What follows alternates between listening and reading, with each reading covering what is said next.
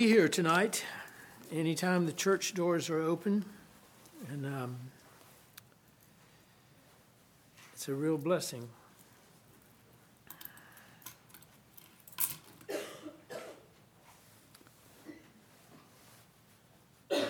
You know, we've had a lot of Christmas activity going on here, and where I have a ministry at a assisted living place in Pinehurst, we've been, since the beginning of December, we've been having Christmas themes,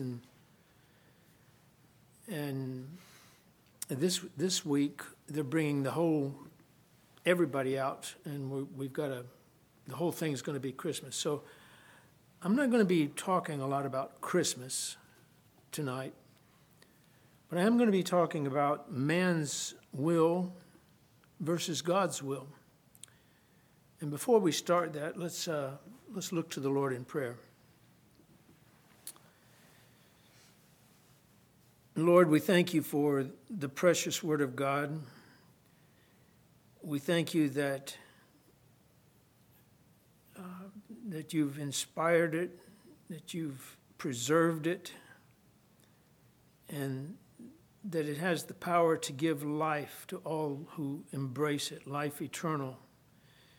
We pray that if there's anyone here tonight that may not have experienced that life eternal through the Lord Jesus Christ, that you will speak to their heart. And we look forward to the days ahead. We know that your coming is getting closer and closer, and the signs are everywhere. So help us, Lord, to just be your humble servants and to be faithful and to read and study your word at church and at home. And we pray and ask these things in our Savior's name. Amen.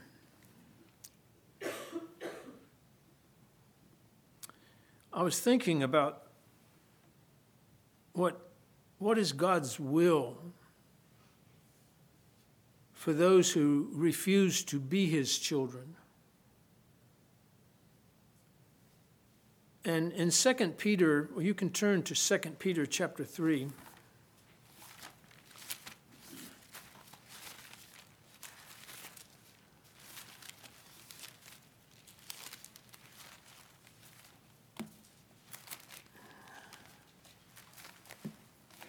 Second Peter 3 and verse 9.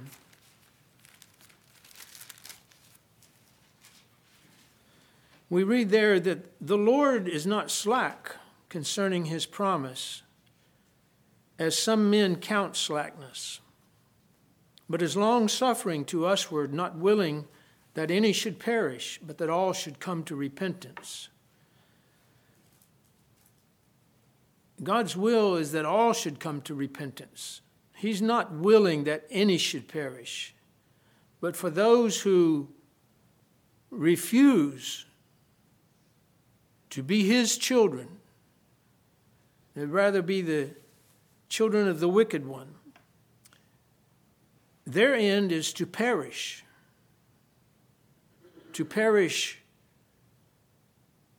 in a place that, even though we preach about it and talk about it, and we have no way of actually really knowing what it's going to be like to suffer in the lake of fire forever and ever. We get a glimpse of it occasionally through God's word.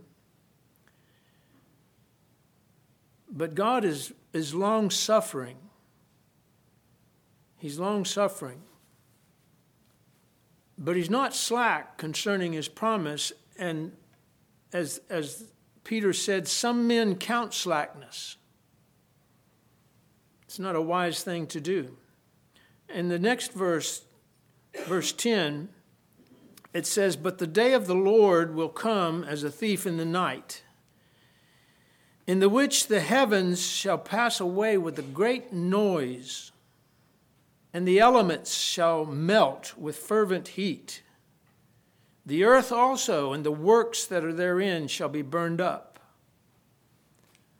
Seeing then that all these things shall be dissolved, what manner of persons ought ye to be in all holy conversation and godliness? So there's this contest that's going on, as Mr. Creech, I think, alludes to that way of thinking about it, the contest between God and man.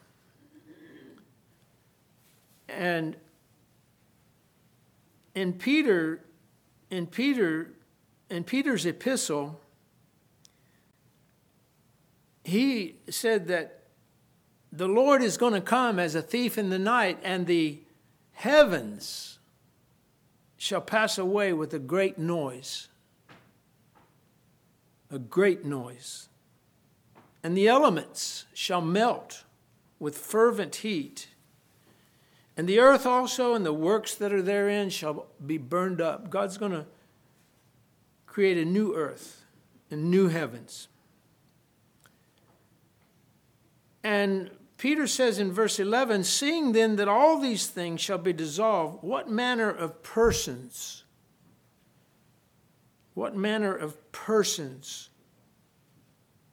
ought ye to be in all holy conversation and godliness?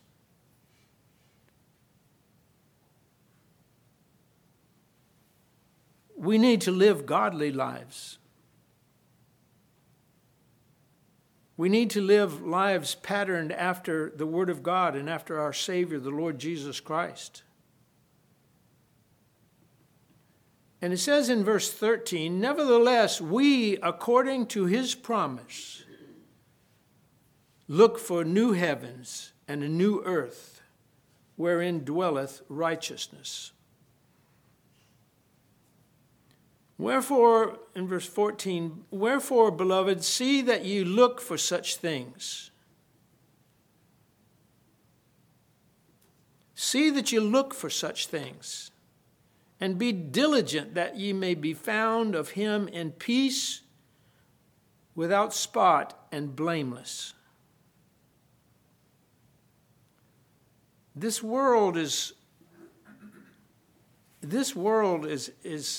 in a mess. It's just unbelievable, the things that are occurring on this earth. But God knows about it. He knows about it. And I'd like for you to turn back to 1 Peter chapter 4.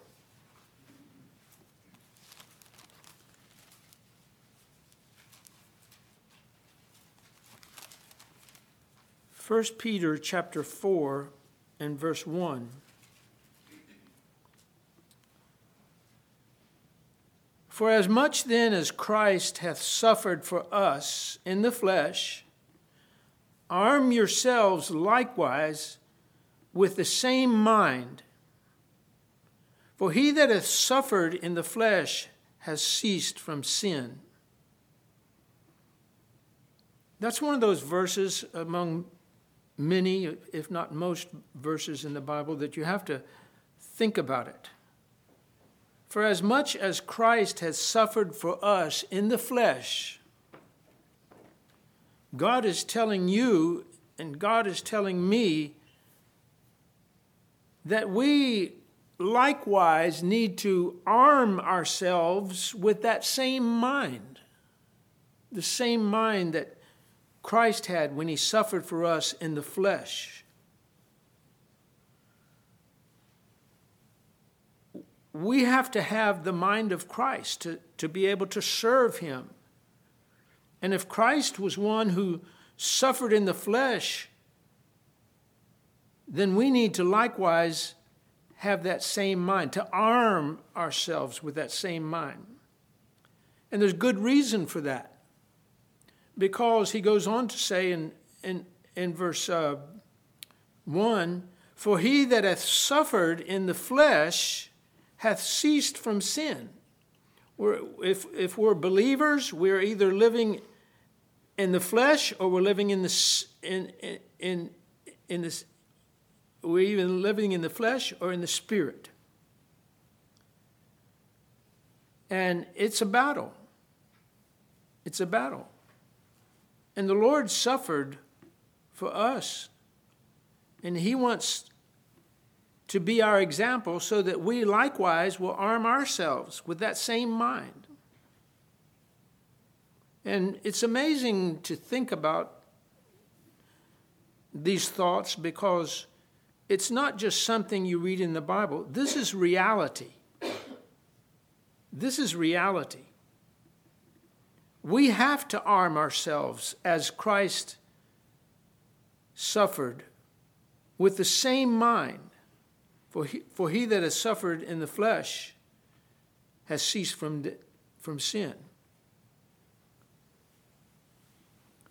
He says in verse 2 of 1 Peter chapter 4 that no longer should we live the rest of our time in the flesh to the lusts of men, but to the will of God. There's this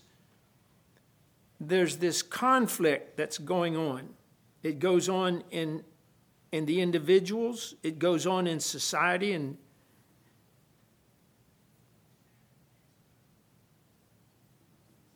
we have to live the rest of our time. We don't know how much time we have. We were preaching that here in this church that the Lord's coming was at the door 40 years ago or more. And here we are. But it's not as hard to see in this day than it was back then. He says that in verse 2 again that he no longer should live the rest of his time to the flesh, in the flesh to the lusts of men. What God is saying there is that we can do that. We can live our time, our lives in the flesh to the lusts of men, the desires of men, because we have that flesh nature. But we have to put it off. We have to put it off every day, every hour of every day. And then Peter said in verse 3, "For the time past of our life may suffice us to have wrought the will of the Gentiles when we walked in lasciviousness, lusts, excess of wine, revelings, banquetings, and abominable idolatries." That's what the Lord saved us out of. And he says also in verse 4, wherein they think it strange that ye run not with them to the same excess of riot, speaking evil of you. That's the mentality that the lost mind that is in harmony with Satan, they think it's strange that you don't go out and riot and excess and they speak evil of that. But verse 5 says that they shall give account to him that is ready to judge the quick and the dead. And verse 6 says, "And for this cause was the gospel preached also to them that are dead, that they might be judged according to men in the flesh, but live according to God in the Spirit. But the end of all things is at hand. Be ye therefore sober." Sober is something that is very real. People, people that drink excessively, and the whole world seems like it does that. But the Lord is telling us that we should live soberly. For this cause, it says, but the end of all things is at hand. Be therefore sober and watch in prayer. You know, when we sit down and open our Bibles and allow God to speak to us, He's telling us that the end of all things is at hand. It's right there at the door. It's at the door. It's at hand. And for that reason, we need to be watching in prayer. Watch unto prayer. And verse 8 says, above all things, we need to have not only charity, which is love among ourselves, we need to have fervent charity. And above all things, have fervent charity among yourselves. Why? Well, charity shall cover a multitude of sins.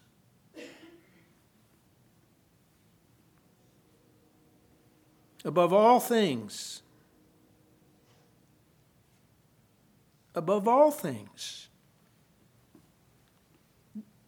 the Christians need to have this fervent, this real fervent charity among ourselves. We're not claiming to live sinless. We say things that hurt people's feelings from time to time.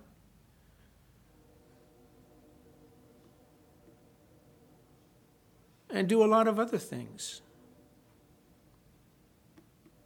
But if above all things we have this fervent charity, we just love the Lord and we love the Lord's people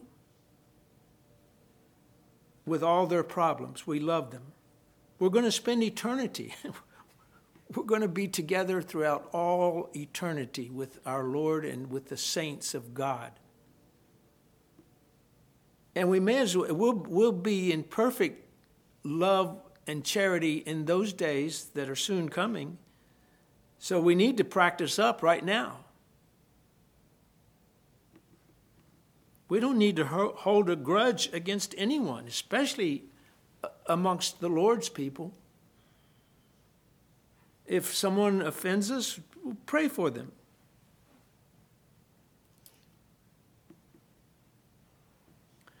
And then let's turn back to Luke's Gospel, chapter 13. Luke 13.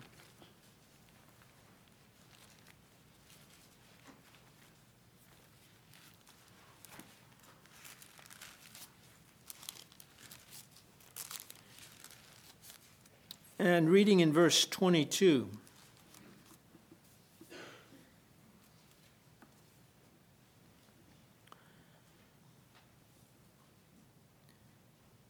And he, the Lord Jesus, went through the cities and villages, teaching and journeying towards Jerusalem. Then said one unto him, Lord, are there few that be saved? And he said unto them, strive to enter in at the strait gate. For many, I say unto you, will seek to enter in, and shall not be able.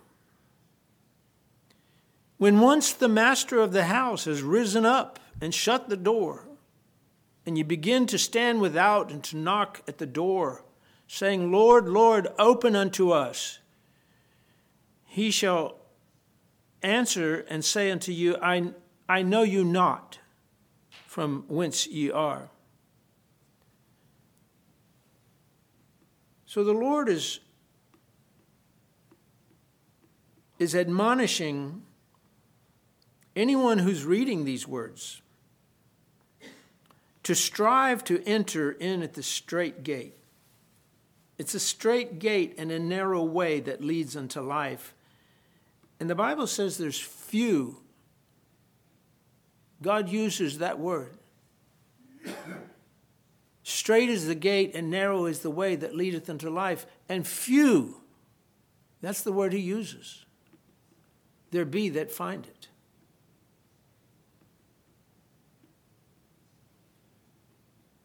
He said, enter you in at the straight gate, for wide is the gate, and broad is the way that leadeth to destruction, and many there be which go in thereat. Many there be which go in thereat. The word straight caught my eye as I was meditating upon the passage. The word straight in Luke chapter 13 and verse 24, and again twice more in Matthew chapter 7 and verse 13 and 14, which we just read, it has an interesting meaning in the Strong's dictionary. Straight here is not saying that the gate is straight in the sense that it fits well onto a wall or into a fence. Straight, the word straight, if you look it up in the Strong's Concordance, word number 4728, it says, the Strong's Greek dictionaries gives this meaning of the word straight. Quote, straight is the gate. Quote, narrow from the many obstacles standing close by the gate. That's interesting. Straight is the gate. Narrow is the way that leadeth unto life, and few there be that find it. Why do they not? What's the hindrance? Well, obviously, uppermost is their hearts. There's many obstacles that stand close by the straight gate that opens up into eternal life. There's many, many obstacles. But sadly, most people in this world and the things of this world is what they want. That's what they live for. And their minds are blinded. They don't see. But I believe that God, either directly through the creation in their hearts, he brings them to an understanding to where they can make a choice about their eternal destiny. And according to the Lord Jesus' words, there are few that make the right choice, comparatively speaking. That's why when we look out upon the world that we're living in tonight, that's why this world is just, it's like bad news all the time. Bad news all the time. And it's getting worse by the day.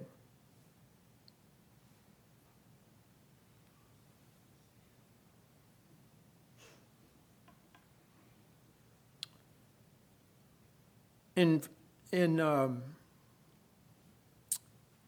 1 John, and you're so familiar with these passages, but it says in 1 John chapter 2 and verse 15, love not the world. Love not the world. You know, something that you love is you have an affection for it. You want to be near it, whatever it is that you love. And God says, love not the world, neither the things that are in the world. And if any man love the world, the love of the Father is not in him. You can't love the world and have the love of the Father at the same time. That's an impossibility. Pretty strong language. If any man love the world, the love of the Father is not in him.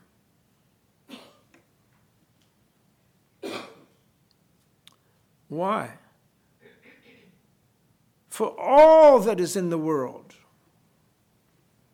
the lust of the flesh, the lust of the eyes, the pride of life is not of the Father. God didn't create this world to be like that. Man and the devil, with the devil's help, has ruined everything he touches.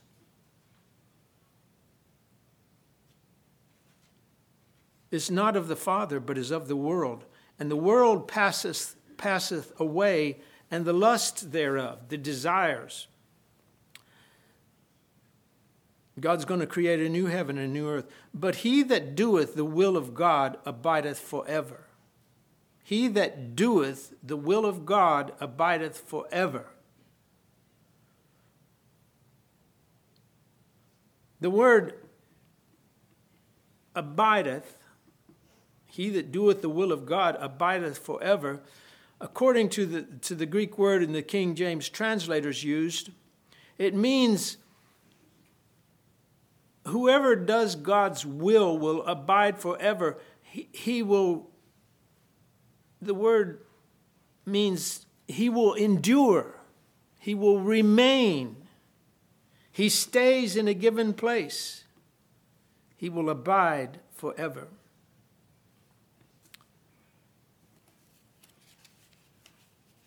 We read in Luke's Gospel, chapter 14, and let's turn there. We should be right there. Luke chapter 14 and verse 16.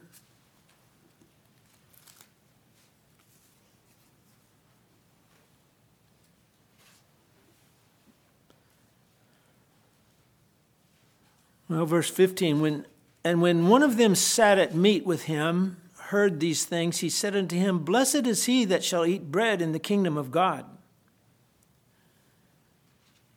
And then the Lord said to him, A certain man made a great supper and bade many.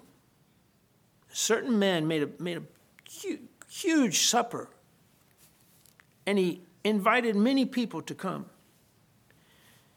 In verse 17, he sent his servant at supper time to say to them that were bidden, Come, for all things are now ready.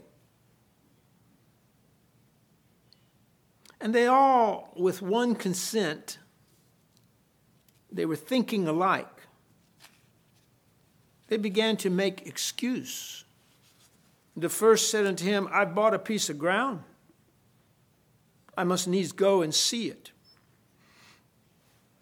I pray thee, have me excused. Another said, I bought 5 yoke of oxen, and I go to prove them. I pray thee, have me excused.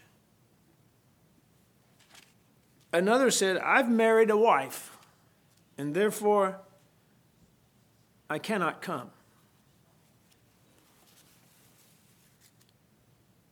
And then it says in verse 21, So that servant came and showed his Lord these things. Then the master of the house, being angry, said to his servant, Go out quickly into the streets and lanes of the city, and bring in hither the poor, the maimed, the halt, and the blind. And the servant said, Lord, it is done as thou hast commanded, and yet there is room. And the Lord said unto the servant, Go out into the highways and hedges, and compel them to come in, that my house may be filled. For I say unto you, that none of those men which were bidden shall taste of my supper. And there went great multitudes with him. And he turned and said unto them, If any man come to me, and hate not his father and mother and wife and children and brethren and sisters, yea, and his own life also, he cannot be my disciple. And whosoever doth not bear his cross and come after me cannot be my disciple.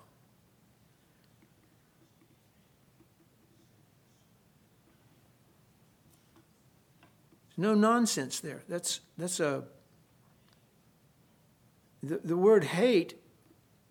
The Lord's not asking people to hate their family.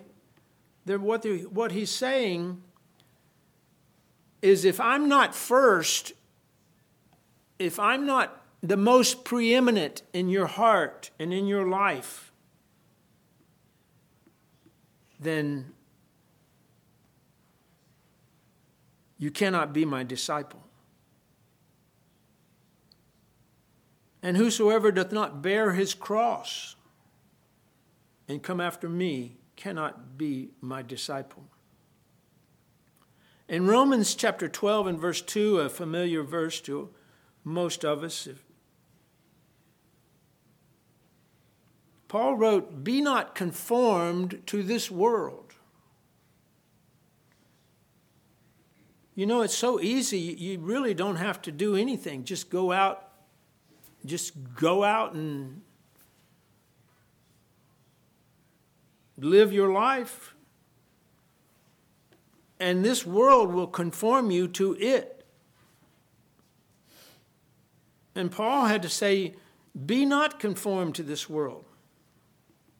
And you know, what we have to do when God tells us that, tells you, tells me, be not conformed to this world, we have to meditate upon that. We have to let our heart search within and ask the Lord, how is it that I'm conforming to this world? Otherwise, he wouldn't have said it. Be not conformed to this world, but be ye transformed by the renewing of your mind, that ye may prove what is that good and acceptable and perfect will of God. That's quite interesting that on the one hand, we can be conformed, made like this world, or we can be transformed by the renewing of our mind.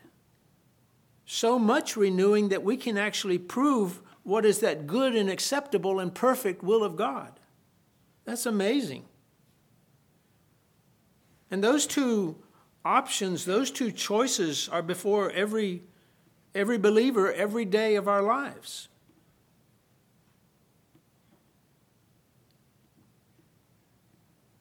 And so what we have to do is what James said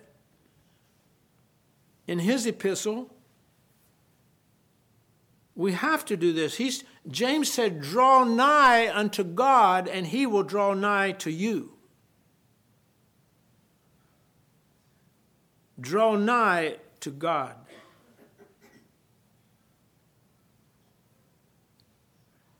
How do we do that? We pray and ask the Lord to show us in our hearts how we do it. We have to open our Bibles and study them, and he will be telling us directly how to do it. We need to be faithful in the meeting house where God's word is preached and where the fellowship of the brethren is taking place. James said also in chapter 4 and verse 14, whereas you know not what shall be on the morrow. We don't know what tomorrow is going to.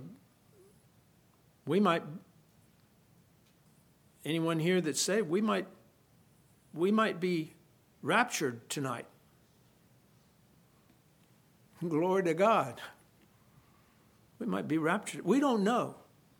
Whereas you know not what shall be on the morrow. For what is your life? It is a vapor that appears for a little time and vanishes away. We have a tea kettle on our cooktop to make tea or coffee or whatever, and the vapor comes out of that when it gets hot enough, and it starts whistling if you're on the other side of the house or something. But a vapor doesn't last long, and that's what our lives are. We think that, we've got all these plans and well, what we need to remember is what God is telling us. Whereas you know not what shall be on the morrow, for what is your life? It is even as a vapor that appears for a little time and vanishes away. We not only need to make every day count for our Savior, we need to make every hour of every day count for our Savior. It's a lifestyle.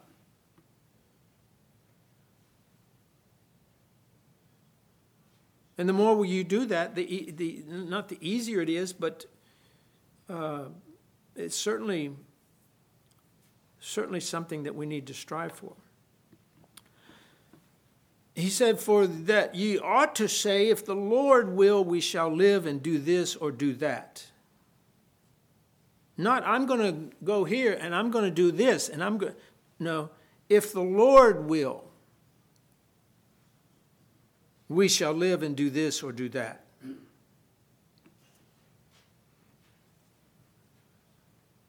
The psalmist said in Psalm 143 and verse 10, teach me to do thy will. We can't do God's will unless we submit ourselves to him and allow him to teach us. The psalmist said, teach me to do thy will, for thou art my God. Thy spirit is good. Lead me into the land of uprightness. We have to be taught that.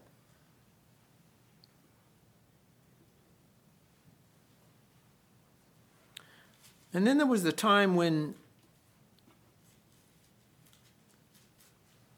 the Lord Jesus, it says in Mark chapter 3, you want to turn there.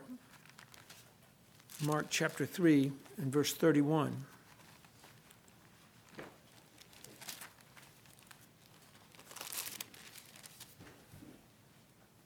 Mark chapter 3 and verse 31.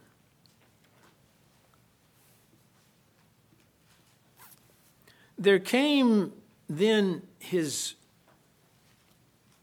brethren, the brothers of Christ, and his mother, and standing out, they sent unto him, calling him. This was at a time when there were many people there. And the multitude sat about, and they said unto him, behold, thy mother and thy brethren without seek for thee. Hey, your mother's outside and they're looking for you. They seek for thee. And he answered them and said, saying, who is my mother or my brethren? And he looked round about on them which sat about him and said, behold, my mother and my brethren. For whosoever shall do the will of God, the same is my brother and my sister and mother.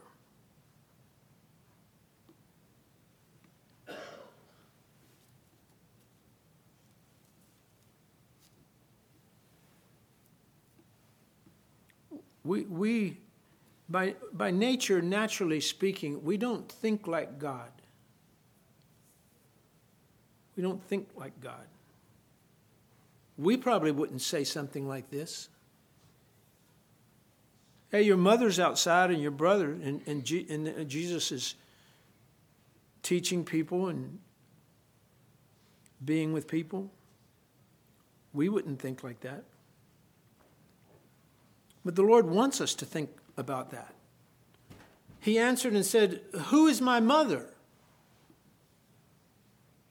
or my brethren? And he looked round about on them that sat about him. What were they doing sitting about him? They were learning from him. He was teaching them everywhere he went. Everywhere. He was teaching them. And he also said this, behold my mother and brother, for whosoever shall do the will of God, the same is my brother and my sister and mother.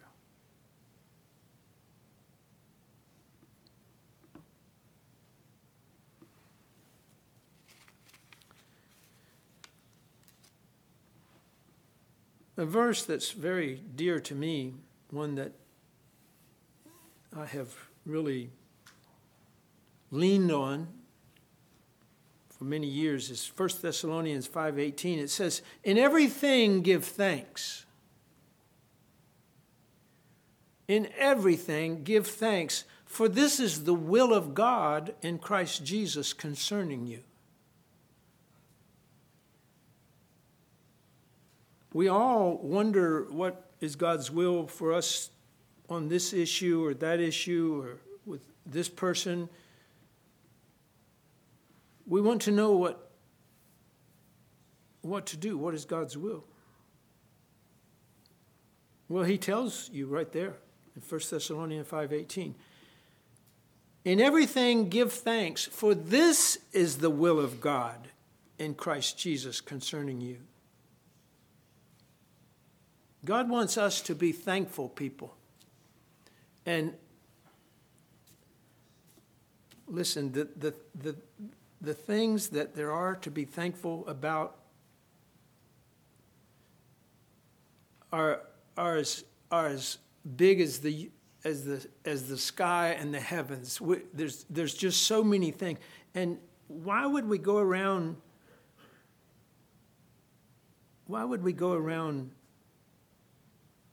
with our just dragging along, trying to make it through day by day,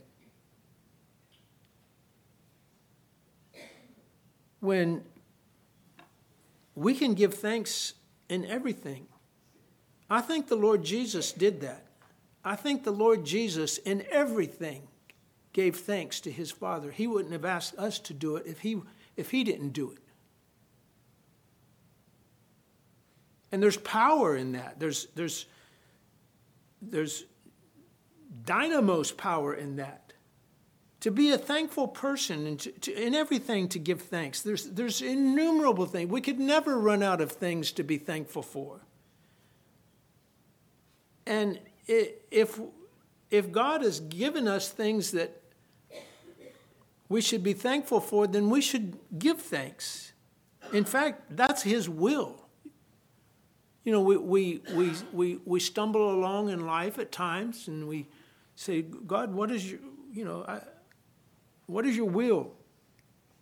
Well, if you can't figure it out, there is one thing you can figure out that is his will, and that is in everything give thanks, for this is the will of God.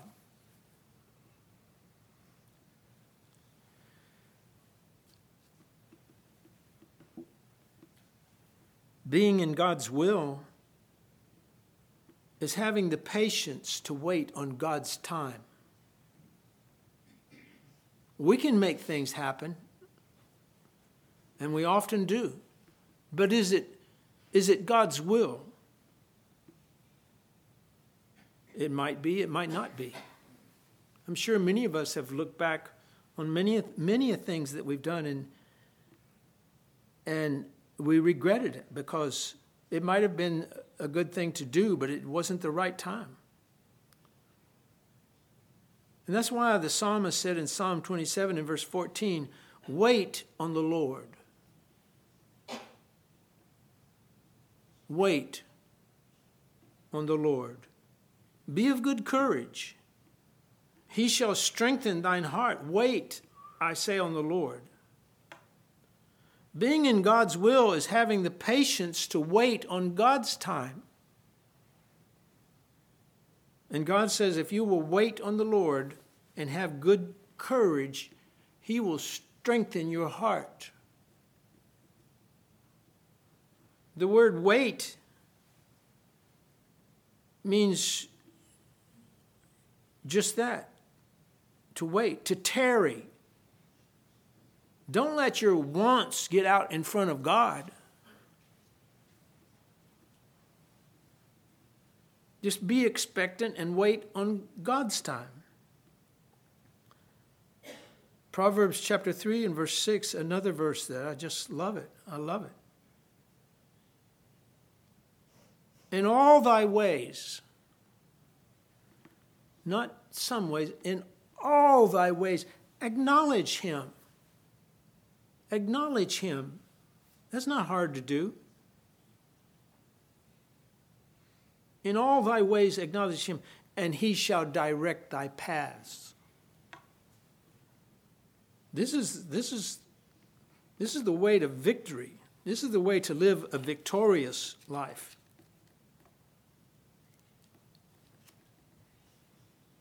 Again, Psalm 27:14, wait on the Lord. Wait on the Lord. Be of good courage, and he shall strengthen thy heart. Wait, I say, on the Lord.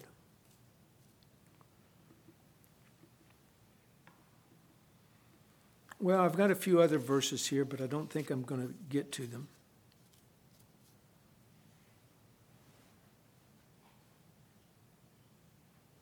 Paul told us in Ephesians chapter 5, giving thanks always. Giving thanks always for all things unto God the Father in the name of the Lord Jesus Christ. And every child of God, bar none, that will wait on God, God will guide and teach them.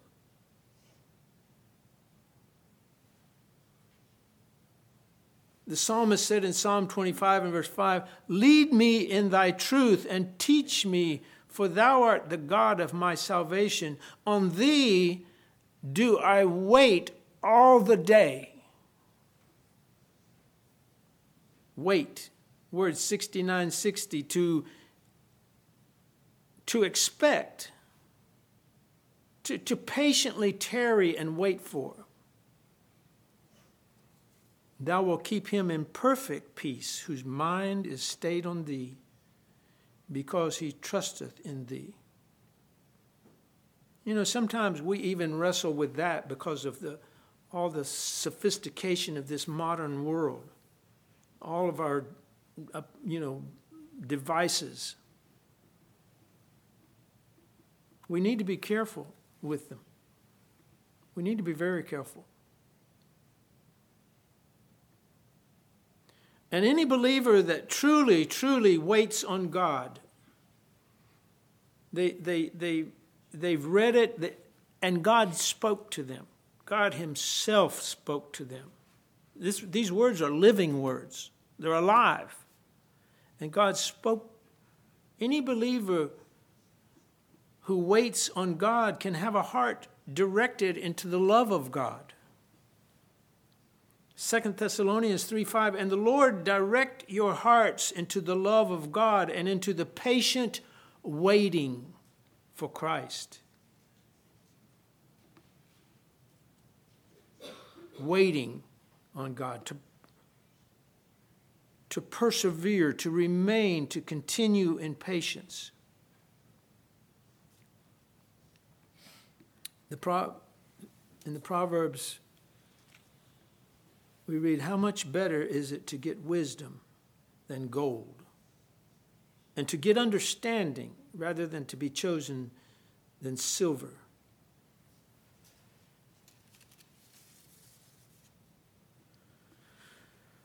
Well, I think I'm going to end on this.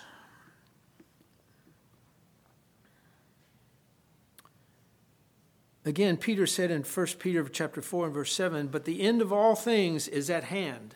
At hand, meaning it's here. It's here. Whatever is at hand, it's here. Peter said in 1 Peter chapter 4 and verse 7, but the end of all things is at hand. Be ye therefore sober. You know, Christians they're trying to serve the Lord.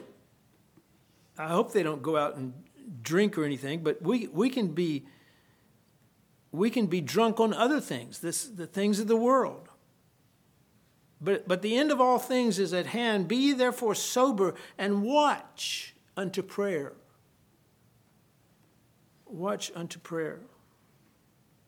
And above all things, have fervent charity among yourselves, for charity shall cover the multitude of sins. This is not just some kind of a little wish list that we have on a piece of paper in our Bible. Watching unto prayer, being sober, having fervent charity, love, using hospitality, not holding grudges.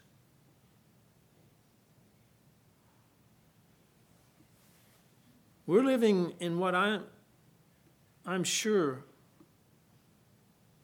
that most, if not all of us, believe that we're in the very last of the last days. We hear it amongst ourselves. We hear it in preaching. We hear it during the prayers, when the men are praying in the church. We don't know the day. We don't know the hour.